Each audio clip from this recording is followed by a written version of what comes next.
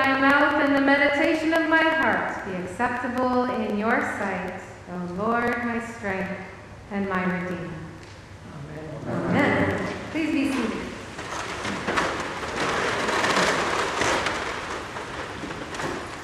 Now, when my kids, who are in their 20s, are annoyed with something or disappointed or feeling a little bitter, they say they're feeling salty.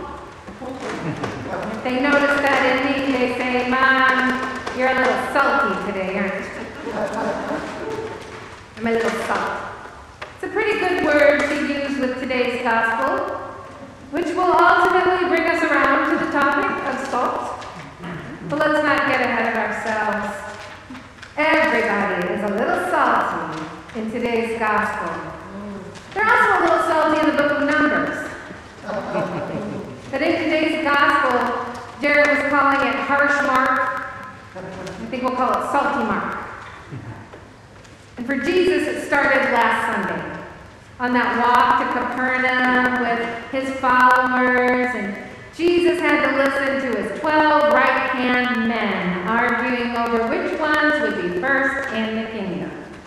As though he couldn't hear them, as though he can't hear everything. And when he asks them about it, they all go silent like they do. And that makes Jesus a little salty.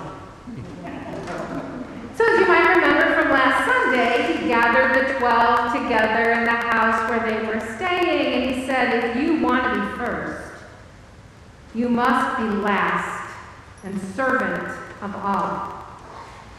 And then he placed a little child among them and said, whoever welcomes me as one such child in my name welcomes me. Whoever welcomes me welcomes the one who sent me.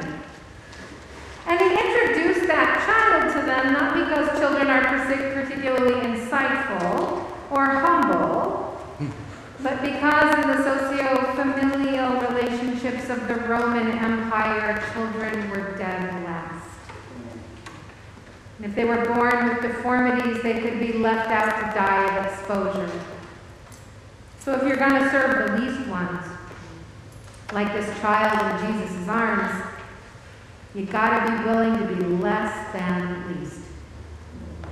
And this week, the kid's still in Jesus' lap. And the 12 apostles are still struggling with what Jesus is telling them.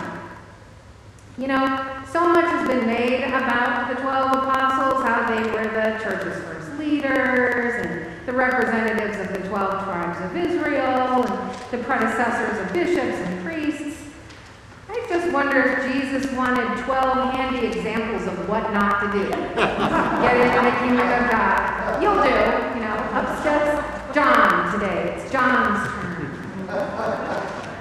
Hey, speaking of doing things in your name, Jesus, there was this guy casting out demons in your name, but he wasn't following us, so we tried to stop him.